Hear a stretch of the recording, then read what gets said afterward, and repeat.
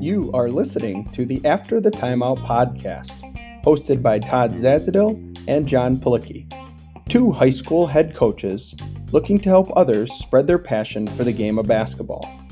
Tune in for episodes about anything basketball related, on the court, off the court, and anything in between.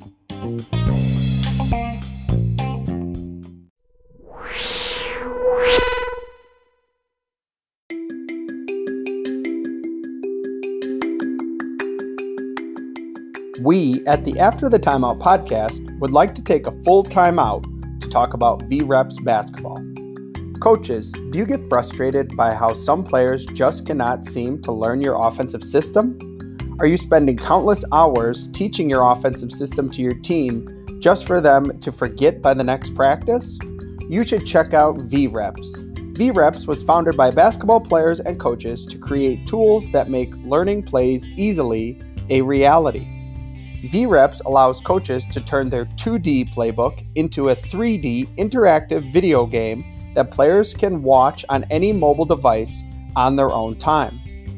Don't just have players watch film, have them live it and control the players so that they have a better, more efficient learning experience. It's free to try. Go to vreps.us to sign up today. On today's episode, we are joined by Ryan McCarthy, head women's basketball coach of Alaska Anchorage University. We are bringing the mayhem back to start off season 2 the same way we started off season 1. So, Coach, welcome back, and how are you doing? I'm doing good. Thanks so much for having me. All right, so last time we talked, kind of in limbo, right? Then you got out, you got to play some games, you got to put the mayhem in effect. And we've talked to a bunch of coaches in the meantime. So I guess how did it go? And then it's always interesting what the process was to be able to play because everyone has a different story. So maybe a little background on that. I was really pleased that we were able to play and that our, the university made a financial commitment to back that for us to be able to make some road trips down. And so we were all really appreciative of that. But it became very apparent to me that, when we got to the competition part, that we just weren't ready. And we ended up canceling our last 2 games, out of some caution, but mostly due to the fact that we did not pay the price to be able to play. And so while we wanted to, and I do believe that the games that we played were in the best interest of the student athletes, mental well-being. It really taught me a lesson, as a young coach that, I've never believed in what we do more than I do now, in terms of, just the culture of competitive excellence and the price that you have to pay to maintain that. I just kind of felt like we lost our edge a little bit. It was, in Alaska, you have to play everything with your face mask the whole time. We had some different kind of protocols that we had to follow that didn't really simulate gameplay. So we couldn't simulate a game. We couldn't even get referees to do an inter-squad scrimmage up here. So our first competition of any kind was when we went and played Multnomah University down there. And we just didn't play to our standards. So I was disappointed in that. But at the end of the day, to no fault of the student athletes or the coaching staff, it was kind of to be expected, when we were able to review everything. I think that leads perfectly into, we were talking to Kelly Graves from Oregon, and, he just talked about the team development piece, both on and off the court, and how there was just such limited time, on the court to develop that team, to develop your system, to just bring everybody together. So, in that short time for you, just like us in Illinois, we had masks on at all times as well. In that short time, how did you go about developing your team both on and off the court? Well, it forced us to be creative for sure. We went into quarantine 4 different times for 2 weeks at a time. So we were in prison for more or less for about a month at one point in time. And we obviously don't have our arena, so we were practicing in a rec center. And my office was in a like a cardio room that we set up a table, my assistant and I, and just sat across from one another in there. And you know, even just being able to go to that space to go see someone familiar and like lock in basketball wise, I just think made us really appreciate, you know, what we had before. But in terms of building our team, you know, we didn't get to do a lot of the things we normally get to do, but we did do some special things. Our team went out skiing one day at Aliaska, the ski resort, about 25 minutes away. So normally on any regular year, I would never let our team go downhill skiing and snowboarding. And we did that. We did some things where we got a online trainer just for kicks that put us through some stuff. He does some work with the Nike athletes at the Nike World Campus, and so he did some stuff for us because he's a buddy of mine. And I think the ladies really enjoyed that in quarantine because that was like something that like gave them structure. But that was the biggest thing. It was just as long as you could have some structure in your day. And it didn't even have to be basketball stuff, but something that had to do with the team, that had structure, that you had to wake up at a certain time, you had to be online at a certain time. You know, I think that helped us, but it just really became apparent to me that the one part, you know, our team got along great. We had some great discussions. We talked about, you know, the civil rights issues going on. We talked about, we had someone that worked for Dr. Fauci come on and talk to our team about viruses and COVID-19 and how those work and what the the history of vaccines were, because Alaska was getting vaccines before everyone else. So our ladies actually had one of the first vaccines available in the United States. Just those kinds of things. But it became apparent that the one area that we did not develop was that competitive excellence piece. And, normally we do that in conditioning. We kind of, more or less punish it into them. They suffer together. They go through some things mentally. They push down some walls. We take them out to the sand dunes, down by the Cook Inlet. And, we do some really unique things that are kind of unique to the place that we stay that really push them, but really set what the standard is in our program. Because while we're not Power 5 and we're not, a big time Division I, we're expected to win 30 games every single year and compete for a national championship. And there's not many programs in the United States, regardless of level, that have that standard. And so, when you get here, ingraining that into them and telling, really letting them know you did not meet the standard today. You did not win. This is what you need to win. You need to meet the standard, make it happen. And we just never got to that point. And I think that ultimately hurt us. But I think going into next year, in some ways it makes us stronger because our team is so close and that we've all kind of gone through this, are we playing games? We're not, we give them 4 weeks for winter break. We come back and then all of a sudden they tell us we can play games and it's like, oh crap, we don't even have baseline out of bounds plays yet. So, just that kind of journey, but yeah. We kind of had that in Illinois, actually. I remember doing an open gym, and then all of a sudden the board for the Illinois IHSA met, and they were like, oh, yeah, you can start tomorrow the season. And I was like, whoa, time out. I don't have anything in. So flying by the seat of our pants a little bit. We were. So let's kind of talk about it. And you kind of started it, but let's go into it a little bit deeper. So now that this season has kind of quote unquote ended, what does your end of the year evaluation process look like with your players? As a staff, what does it look like? And obviously, for you, what does it look like as you evaluate your players going forward? There was a lot of honest meetings. I think the thing that, we were able to establish during this time is that, the coaches had their best interest. We love them. We want what's best for them. And that during these games, they got exposed, for lack of better terms. And so, we were able to be really honest with them where we see their skill sets. And we kind of got to see as a coaching staff, like what we need to bring in from a recruiting standpoint to be, to better put ourselves in a position to be successful next year. And, just from the competitive nature, I just graded them A through F on where I thought we were in terms of our competitive nature, when we get onto the floor, our attitude as we get into the gym and get ready to compete. And, every team that we have here says, oh, coach, we want to win a national championship. We're going to do that. Well, we have a team that made that game. And so the good part about that is you can measure that team against every other one that says they want to do that.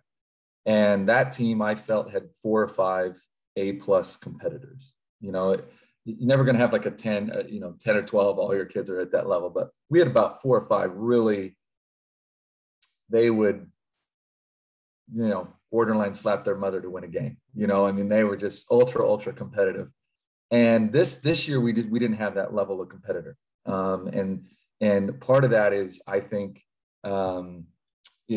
we hadn't been in a game in 400 days, and we hadn't been through a preseason conditioning where, man, if I don't win this exercise, I have to participate in the next exercise, politically speaking.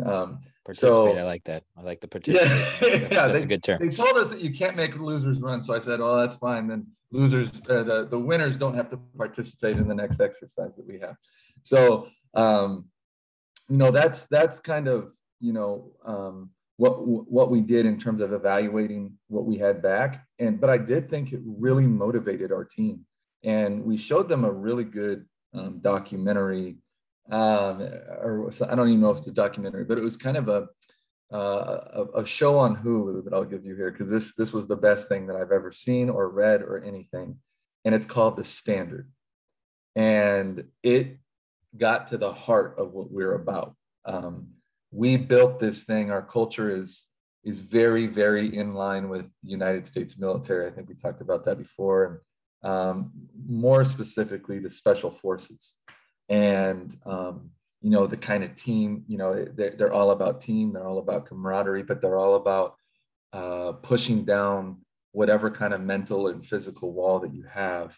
And they could really relate to a lot of those things by the way that how demanding that the cadre were and what they had to go through. And it basically took like CrossFit guy, like we all know CrossFit guy, and they took like 40 CrossFit guys and American Ninja Warrior guy, and they put them in this basically they wanted to challenge themselves, so they sign up for this, and it's 48 hours of a condensed Special Forces training. And there's 8 ex-Special Forces guys that take these guys through 2 days of hell. And just to not give it all away, 2 people make it past 24 hours. And you get to see the difference in one guy that mentally breaks and he's all the physical tools to get it done. And one guy who came in and he was so prepared and he did all the, exercises to the max in his spare time that he was 100% confident that he was going to win. And he didn't care about anybody else, but he knew he was going to win because of the way that he prepared. And I think that really gave us some motivation as we head into the summertime and to get ready for that moment where I'm going to challenge them and I'm going to find what their weakness is when they come in that preseason. And we're going to have them push down some walls at that time. So, Coach, I found the trailer on YouTube. Where can our listeners find that? By listeners, I mean Todd and John, but where can our listeners find that video? It's on Hulu. On Hulu, okay. Yeah, awesome. If you have a Hulu membership. So. Yep. Okay. Hopefully none of the coaches in my league have a Hulu membership. The other tweak that I wanted to add to that question is just with that postseason evaluation, how does that change right now with the eligibility and the transfer rules that have obviously been put into place with COVID? We basically kept, anybody that we felt needed to stay. And, I thought we were going to have to recruit 6 players, before the NCAA put in the COVID rules. And we ended up only having to recruit 2. So, it gave us, when I say the evaluation of the program, I kind of just mentioned the players, but just as important, it was a good evaluation of us coaches. I mean, I am more motivated after this year than I've ever been. And I feel like I've learned more about the game because that's basically all I did was just try to, find podcasts like this, or brush up on watching some of my teams 4 and 5 years ago. I probably watched 3 full seasons of our games, during this year. So it's kind of like, man, I let up in some areas, or I need to improve in this area, changing our offense a little bit, or just tweaking it, and, that kind of stuff. So that's kind of where I think we're going to be able to make some improvements there as well. I can't agree with you more on that, Coach, of digging into, right? I was a first year head coach. I jumped in. You have all these big ideas, right? And you're like, and it, didn't go the way we wanted to, but we did some really good things. But now it's like, okay, well, how can we fix that? But we talked about transfers and eligibility and all that. I think this is really interesting because you look at the transfer portal both ways, men's and women's, and and that has a tendency to filter down, right?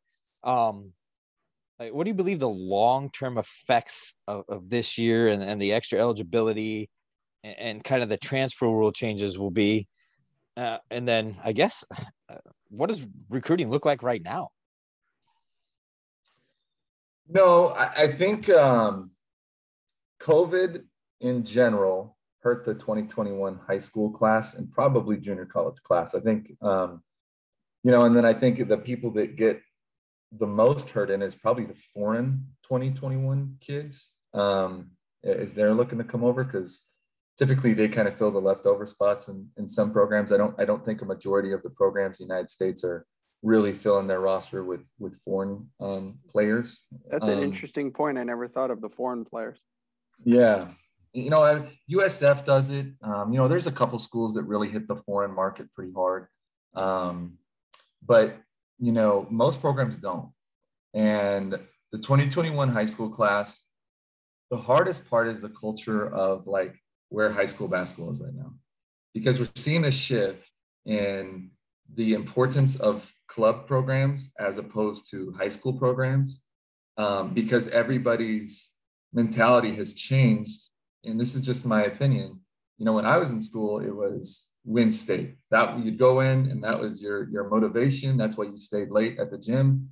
And now everybody's motivation is win a scholarship. And that doesn't necessarily win a game. So as long as I play good and as long as I get my points and I'm playing in the tournament that all the college coaches are going to be at, and I play for the biggest, best team with all the fancy gear, then, I'm putting myself to accomplish what, another one of my dreams is to play, college basketball. And so now with the portal the way that it is, I think some coaches it really benefits, the coaches that know all the AAU guys and they're buddies with everybody, and they can ask, so-and-so, hey, is this person happy where they're at, or I've seen a lot of tweets of student athletes themselves saying, oh, that are done now. I think it was, a player that had played at Duke said, if this were my senior year, I would get all my friends that are really good, and we would just go to a mid-major and make them really good my senior year.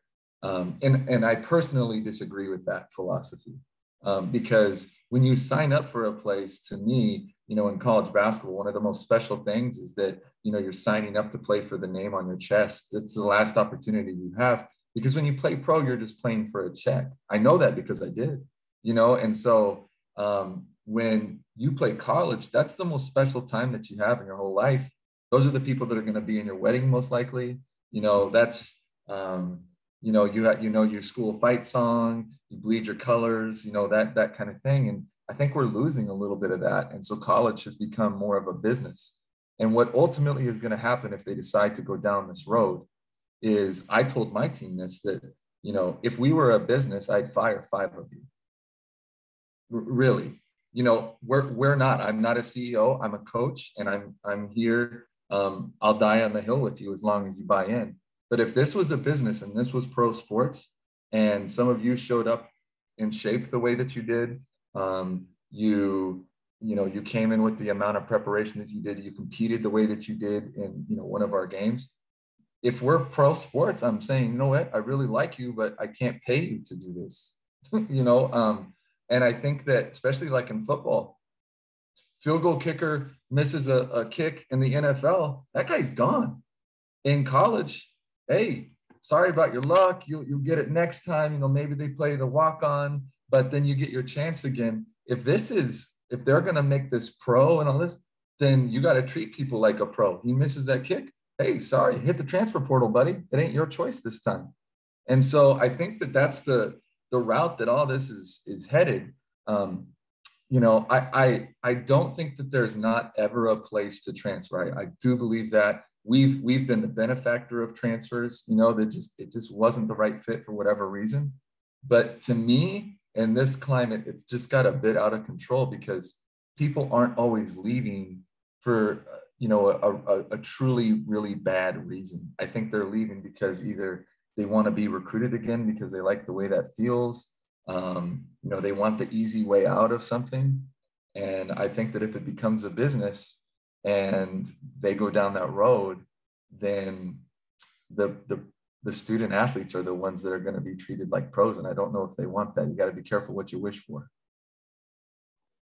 Yeah. So, okay. that was, I guess we'll follow up on that. Right. You talked about if it was a business, you'd have 5 people. I guess, how do we, I think that filters down all the way, even high school, like, hey, we're in the off season, you come in, right? I mean, it's getting more and more down to each level, right? Yep. So how do we get our players to kind of buy into that and like, hey, this is kind of turning into, if you're going to commit at that level, at the level you're at the level that some of these transfers are at, even at the high school now, it's almost 365. Like, yeah, you got to be ready, even if you're a multi-sport athlete and doing all these things. How do we get our players to kind of buy into the idea that they got to grind and they got to work all year? Or is it sometimes just have to be a hard lesson? Yeah, I think sometimes it has to be a hard lesson for sure. I think we've all learned the hard way at one point in time, you know. I remember the first time I didn't box out in an AAU tournament, I turned around and I got dunked on, you know, right away. And that was kind of my lesson about working hard right there, right? But I think that, you know,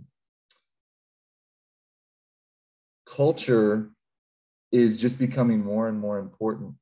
And I think that as coaches, we also have to do a better job of, you know, valuing that piece of leadership and also giving and developing leaders within our teams so that they take ownership in the team and they're not always looking for the way out and they don't view it as, you know, just another mean to an end.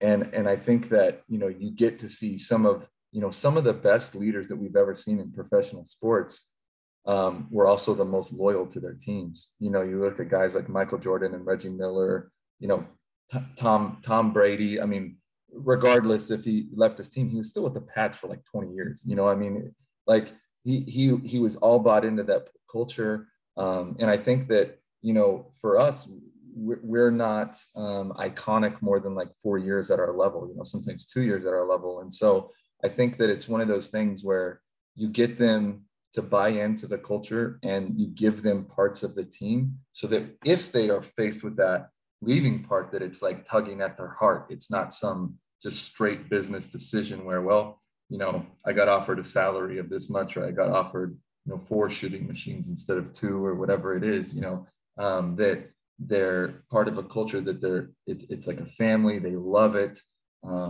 They hurt when they don't meet whatever the standard of the team is, and that ultimately they fall in love with winning. And I think when you can get someone to fall in love with winning and you're following through on that end of the deal, that'd be a pretty hard program to leave, in my opinion. All right, so let's tie this in then. We're going to go back. All right, you first started and how you have developed your culture over time, right? It's got to start somewhere, and now you're to a point where you have it pretty established. So how did you start it and how has it developed over time?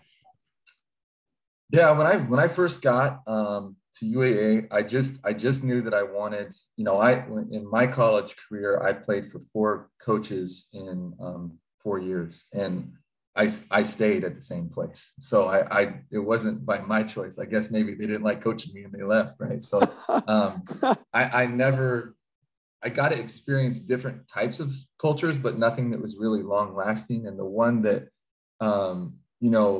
there was one that it was kind of a Bobby Knight situation where it was, you just showed up and you did your work, and there was a lot of emphasis placed on, being early and working hard and staying late. And then the next person that came in was, a little bit more led by fear. And so you just didn't want to disappoint him, and we won a lot. And it was almost like that Vince Lombardi thing where everybody's like kind of against the guy, and then the last guy that I ended up playing for, he was just a good man, and it was almost like sometimes you could walk over him a little bit sometimes, and there wasn't as much discipline as the guys before him. So I just thought, like, man, if I could like find a healthy mix of that, and that's kind of where I got like my ideas from, just in terms of what I wanted my team to be, and that kind of reflects what your culture is. And so I wanted it to be like a family. I wanted them to feel like,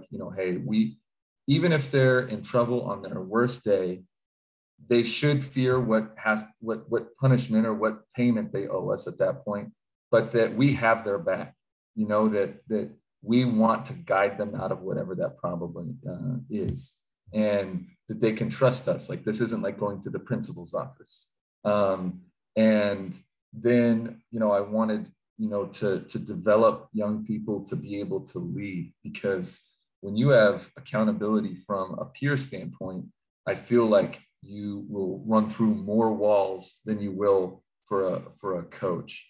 And I read a book right before I got here, 2 books. One was The Gold Standard by Mike Krzyzewski, when he took over the Dream Team, and what he had to do to kind of change the culture, get them to buy in, get them to understand what they were representing and what was lost before, and kind of have pride in your past, which I thought ended up being really important, was like having pride in the program. And then the other one I read that kind of changed everything for me was Lone Survivor by Marcus Luttrell. And that was kind of where I got the idea of the special forces. And, I grew up in a pretty strict household. And so a lot of those things just kind of rang true to me, but it wasn't necessarily like the combat part, the kind of gory part of that, and him getting captured, or not getting captured, but living with this, kind of family in the mountains. But it was more the training, the buds training up to that, to become a Navy SEAL, what you wanted to be. And then where there's like, 6 to 8 guys, and they're fighting 150, soldiers, and there's just no doubt in their mind they're going to win. Like, the guy gets shot in the head and he's like, no, I'm good. We got these guys, and it's like, whoa, your mental toughness has to be out of this world to go through something like that. And in your mind, not even have to convince yourself of it, but like the whole time you just believe that you're going to win. And those parts I really feel of that culture we've kind of built in over time. And a lot of that has to do with what we do in the preseason. We don't do a lot of, putting in our plays and stuff like that in the first 6 weeks. We're developing leaders and we're developing competitors during that time. And the lesson I learned this year is you got to reteach that every single year, because that's just not, some people, and I think especially in young athletes, they're just not wired that way. It's a special, rare competitor that just, goes home and is still that person. That's why not everybody can make buds training and be in the special forces, because they ultimately submit. They find the point where they're just like, I'm not willing to do that anymore. So that's kind of what we really focused on in our culture. All right, so I want to add to that then. Obviously, you have a very special culture, right? So when you're adding assistants or looking to bring people into your coaching staff, how do you look for those people who are going to build on that and add to that and kind of ride along with you? I think for me, it's got to be someone that I trust with a great deal, and that in the past, I've been very fortunate because my assistant's been with me since day one. I mean, we built this thing together and learned the hard way together and all that. But I think the most helpful assistants that we've had, have just been ex-players from the program. And I probably learned more from them during the time than I would, researching on my own, or, they'll come up and they'll say, well, coach, we'll talk, we'll just be complaining. We all do it. All of us coaches will go back to our office and complain about, we're just so terrible. Our kids don't play hard anymore. I don't know what we're doing, and the ex-player will say, well, do you remember when we did this? This was absolutely awful, but we went through it and we competed, or used to do this to us and you're getting soft. And oh yeah, I forgot, let's tweak it for like nowadays, but like, let's do, so like, I remember when I first started coaching, someone didn't take a charge, right? So we had a couple of players line up and stick them, there on the restricted area, and got to run into them and take a charge, and now it's like, okay, if you did that with like more than like one or two times, I don't think you'd have a job anymore. So what we did was we took a kid, she was our All-American, but man, it was like Olay, like the bullfighters, when someone would come through, she would take a charge. So we took her up to the gymnastics. We have a big gymnastics facility and they have a foam pit. And so we put her on the edge of the runway where the vault would be.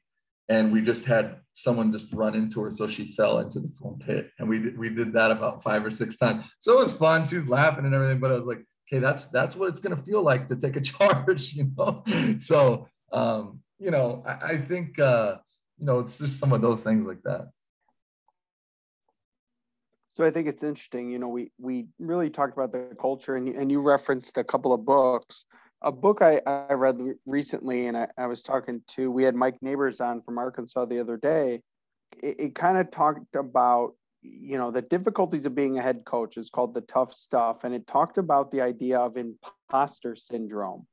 Have you ever felt, as the head coach, whether, maybe it was a lot more during your first year, but do you ever feel like, man, am I really ready to be the head coach?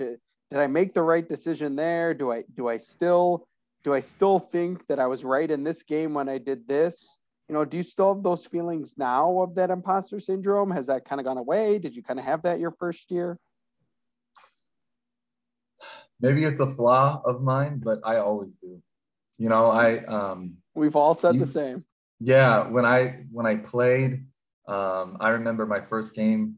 I before I went overseas, I kind of played in it was like the CBA at the time before it went defunct, and I was playing against a really good player, and I just couldn't get a shot off. I couldn't do anything, and I thought, man, maybe I'm not good enough. Maybe this isn't. I thought I was way better than this, and I think as a coach, it's the same thing. I think in the last 6 years, right now, we're 180 something and 17 or something like that, and all 17 of those times I felt like I'm done. I can't do this. Can't relate to my players anymore. I can't handle this feeling. And, and after the 3 games this year, I felt the same. We won. And I felt the same way. Like, you know what? I'm not doing something right. I lost it, and then you go back and you watch it like, okay, I got it. This is what we need to do. This is what we need to do. But I think your immediate emotion is that kind of imposter syndrome. But I think, the good coaches, and I think the good players, just as importantly, you're able to recognize, like, the first thing in doing that to me is I read another book this year that really helped. It's called Extreme Ownership. And it's also a Navy SEALs book, but just like immediately taking ownership in whatever the flaw was. Like it could have been something, but finding a way where it's your fault as the head coach, or the coaching staff, where just like, no, this is on me, and I'm going to find a reason, and I'm going to find a way to fix this because this is what I do. Now, if we went through 5 or 6 losses in a row and I still couldn't figure it out, then yeah, that imposter syndrome would really bother me a little bit. And I think it's different for high school and college, because high school, you don't get to make your own bed. You gotta, you might get a pair of twos, a queen of spades, and a 10, and you got to play that hand. Three jokers and an empty card. We get to pick it. And there's some years that are better than others where we hit our top recruits each time, and just get naturally competitive kids that we didn't know what their heart was in the recruiting process, and they just ended up being really special in that regard. But we have more control over that. And I think the people that would probably deal with the imposter syndrome more would be the high school coaches, because you're dealing, you may win state one year with 2 or 3 Division I, Division II players and just kick everybody's butt, and you're pressing and you're going, and then you get some slow of foot kids that can't press anymore, and you try to do that, you're like, oh man, I don't know how to teach this anymore. So I definitely think that's the case. And I could definitely see that more common at the high school level. All right. We're going to go X's and O's now. We're going to finally, I think we've had I don't even know how many questions we've asked you in the 2 episodes, and we're finally getting really into the X's and O's. And to be honest, that's a credit to you, because this is an awesome episode and what you're giving us here. But we're talking about mayhem. We're going to start installing it, right? Because this is always the big debate, whether it's whole part whole, whether, you got new players in, you got people you're trying to develop. How do you start putting your Mayhem system in?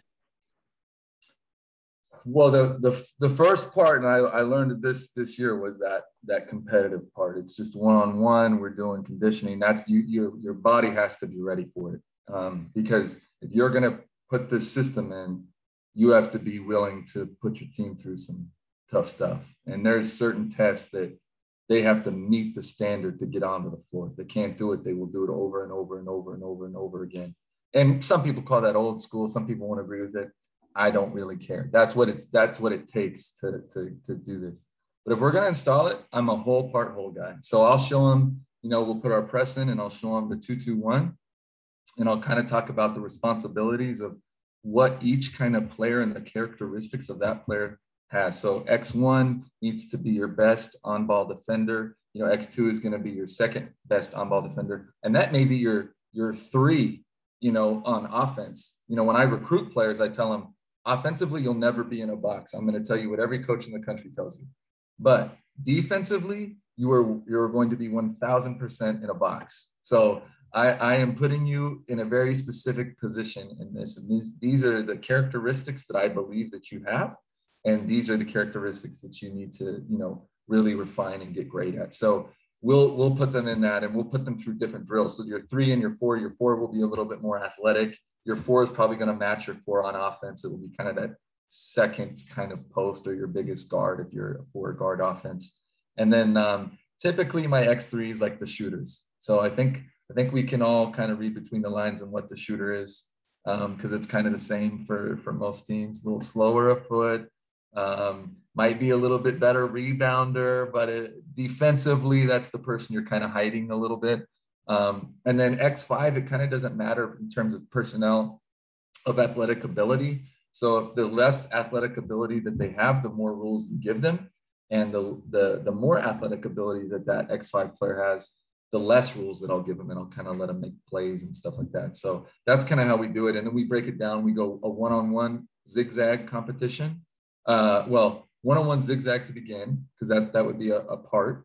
And then we make it competitive, where you're not shooting, but you're staying within the lane line, what we call the river, and the sideline out of bounds. And each time the offense beats the defense, that's 1 point for the O. And then they slow up and they let the defense catch up to them. And if the defense creates a turnover, they get a bobble, they get whatever they want, then that's a point for the defense. And if they steal it, they put it down in an area that they want. So we always say it pays to be a winner. So if you knock it out and you go get the loose ball, then you can put that loose ball you can't put it at the very beginning, but if you want to put it 10 feet back from where you stole it, you get to do it because you won that. So they go through that. And then we do one where it's a zigzag to just past half court. You pass to a coach, and the offense will go down to the wing and then pop back up, and you're in a denial position into on-ball defense, so that you're working on your half-court principles to to get them used to not giving up the middle and stuff like that. So then we go like a 2-on-2 run and jump with the 1s and the 2s. And then we just kind of build that. So we go 1-on-1, 2v2, 3v3. And then I'll kind of skip 4 just so the 5s can get in there and we can kind of go over what that is. And then we kind of have our press for the mayhem part of it. And then Amoeba is kind of the same thing. You know, we put it all in, we show them it's a 1-1-3. We talk about, you know, great teams, you know, elite defensive teams can fix a bad situation after one pass. So we really place a heavy emphasis on communication. And then we'll do different breakdown drills in our Amoeba where we kind of go over the unique rotations that Amoeba has and then run and jump scenarios that we can get into with our guards. All right, so I think that's kind of the interesting part because John and I, we've talked about it. We're zone guys, but like I think the interesting part is putting your players in positions to see different things. Because obviously, you guys have been doing it. You've been successful, so I'm sure there's coaches trying anything and everything, right? So, I guess how do you best prepare your players to communicate those different things, and how do you show it to them in practice, and how do you, I guess, test them and challenge them to be ready for kind of whatever anybody shows up? You know, we have like our own vocabulary for things. You know, I also tell them to talk on defense like they're at the playground. We'll talk about, we have like if it's a bad ball handler, we'll identify those players as geeks. And if it's a post that we're really concerned about, that'll be a player that we dig on. And I think it's nothing real, out of this world kind of things. But we want to be really specific on the difference between a dig and a double. If we believe that there's a ball handler that will melt, then those are the people that will probably trap more often than not. Because we won't necessarily look to trap the really elite players. I think the higher level you go, the more you do that, the more an elite player can punish you. So we'll look to find the slowest zebra, right? Like we'll trap that one first before we try to go mess around with the fastest one. So there's some certain things that we look for there, but yeah, it's very rare. We'll usually have one or two players that they understand the top of the zone and that they also could play the bottom of the zone. But we recruit in a way where, we always have at least 2 X5, we always have at least 2 X4. And then I have 1 or 2 players that we'll use as like a Swiss Army knife, and they can kind of play the 1, 2, or the 3. So we'll have, just in case of foul trouble or injury or something like that. So before I get to my next question, I just finished a YouTube video myself. We kind of run a 2-3 Amoeba, and I know you and I have talked about Amoeba before, just out of different scenarios. Have you ever had a player that's come to you and said like, well, coach, I'm really comfortable in this one spot. I don't, there might be a game, foul trouble, whatever reason, that they end up in so-and-so spot, and they're like, coach, I've never repped this spot. I don't know what to do. Or I'm not comfortable here. Does that situation ever come up for you, and kind of how do you go through that? No, it will come up more with like the 4s and the 5s at times. We'll have some 5s on our team that, there is a couple lineups, we'll put like a jumbo package in or something, and we'll play a couple of our 5s at the same time, and then we'll move a 4 over to a 3. And the 4 and the 3 are, for us, it's the same rules, but you're not always going to guard the same action. So if you were playing 3 the whole game, and their main action is all on the left side, or they run their offense more on the left side, and you've been playing on the opposite, and all your reps have been going on that side, then yeah, I've had that a couple of times where it's, we get flipped in some way, or we come out of our press and our 3 and our 4 get flipped a little bit. Yeah, that's happened, and we've talked about ways where we can just make sure that we end up on the side that we're supposed to, if it was an in-game adjustment. But one thing that we really worked on in practice is that we'll run whatever action that team is doing on both sides of the floor, regardless of what we've seen on film, just in case. So in our last two segments, we've kind of changed them up for season 2. The first segment, we're going to kind of call our 30-second timeout. So it's your platform to talk about anything you want, tell your listeners about your program or speak about something you're passionate about, maybe an outside organization or charity you're involved with, a story from the season, anything you want to talk about. The next 30 or so seconds, the floor is yours. There's not necessarily a charity that, I've given to, mostly ones with that has to do with cancer, just because that's kind of touched my family. And I'm ultra sensitive to, when I hear those stories about the Big C. So I always make sure to give when I can there. But I don't really have one that I can jump out and say, oh, support, this particular charity.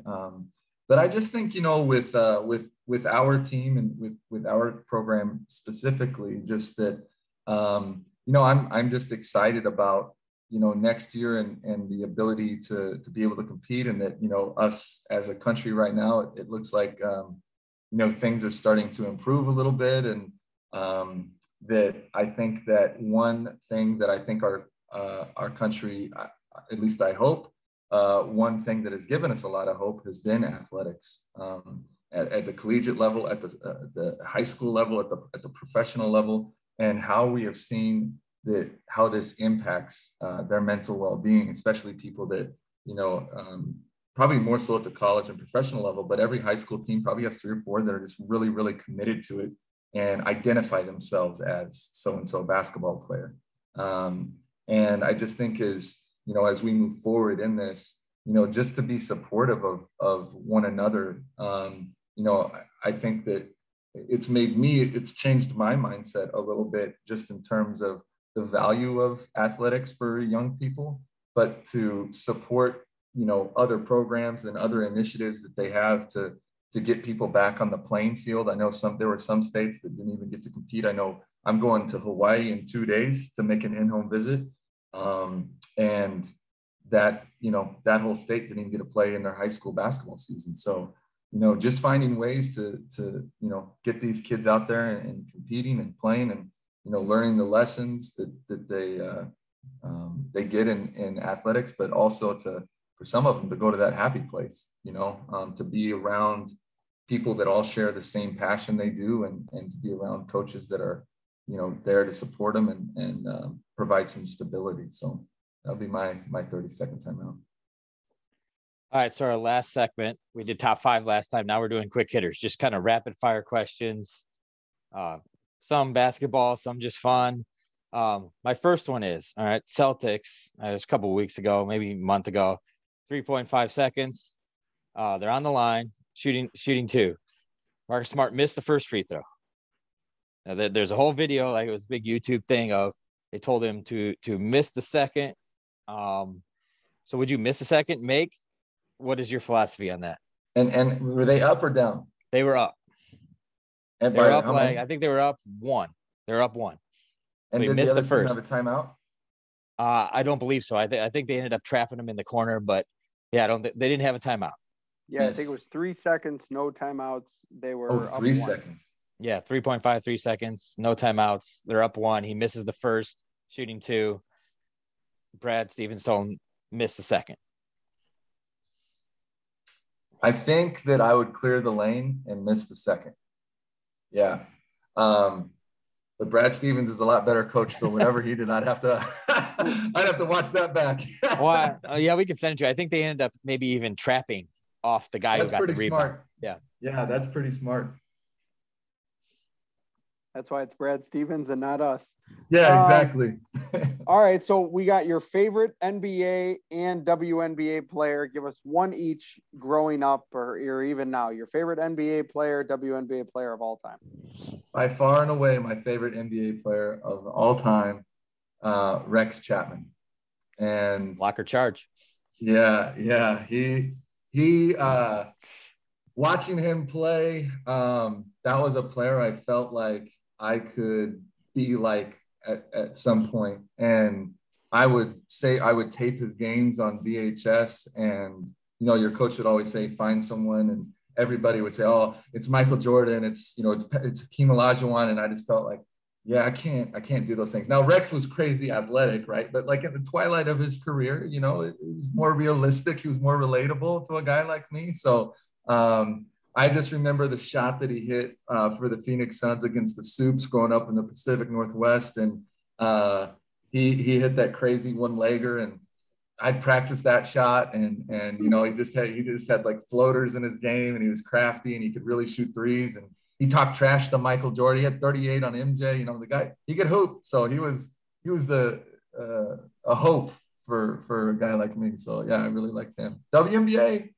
I didn't really, to be honest with you, I didn't really watch too much of it growing up because it just had kind of started. Yep. But the more I got to see. I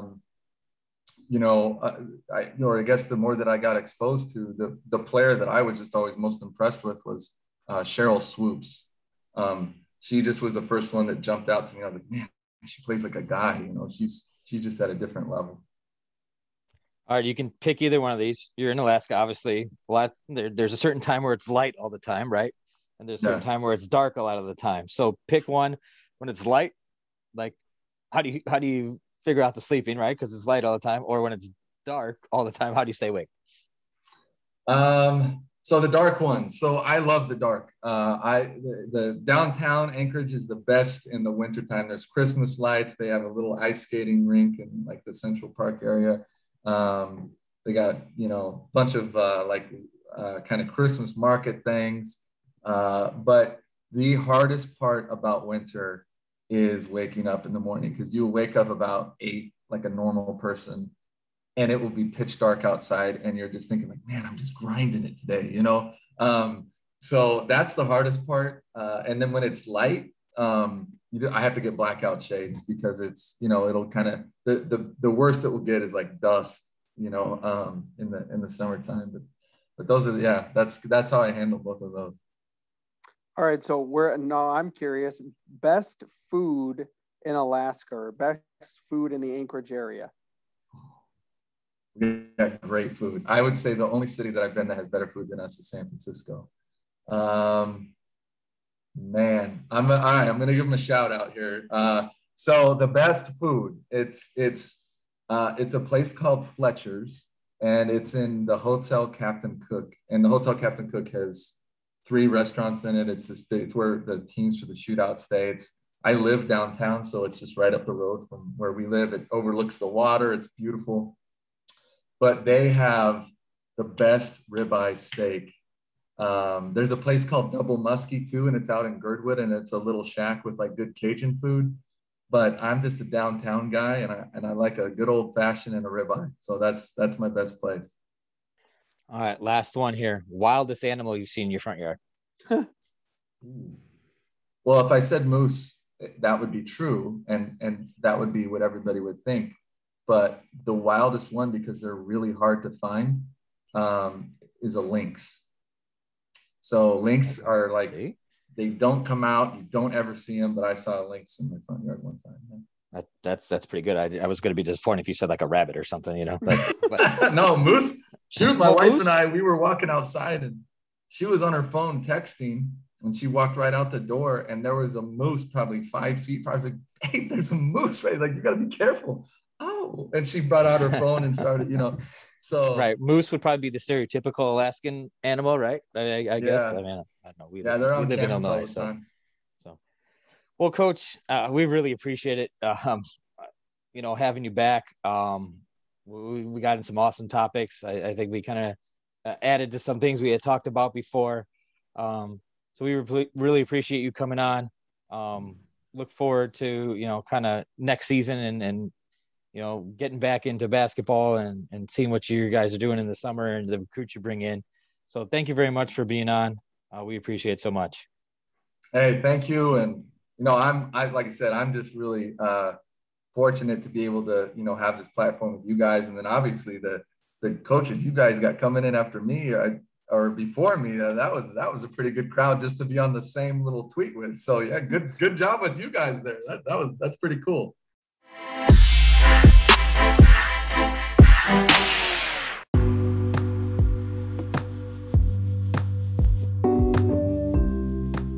Thank you for listening to another episode of the After the Timeout podcast, hosted by Todd Zazadil and John Palicki.